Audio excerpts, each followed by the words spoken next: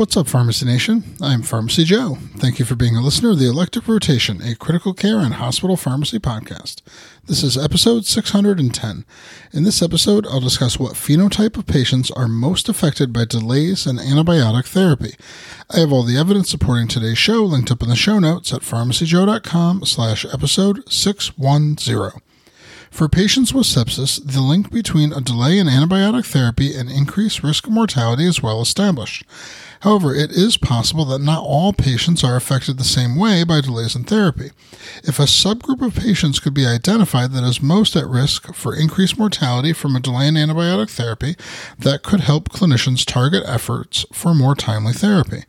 In critical care medicine, researchers recently published a retrospective analysis titled Identifying High-Risk Subphenotypes and Associated Harms from Delayed Antibiotic Orders and Delivery. Over 60,000 patients at 2 tertiary care medical centers and 4 community-based hospitals were analyzed.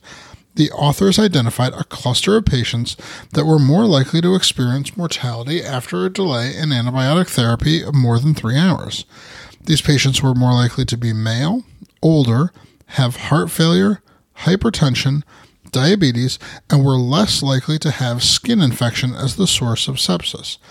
In addition, these patients were more likely to have a high SOFA score on admission. A lactate level above 2 was determined to be the most important variable that identified patients at higher risk of mortality. This suggests that moving up a lactate measurement earlier in a patient's care could identify those patients that are most likely to be affected by a delay in antibiotics.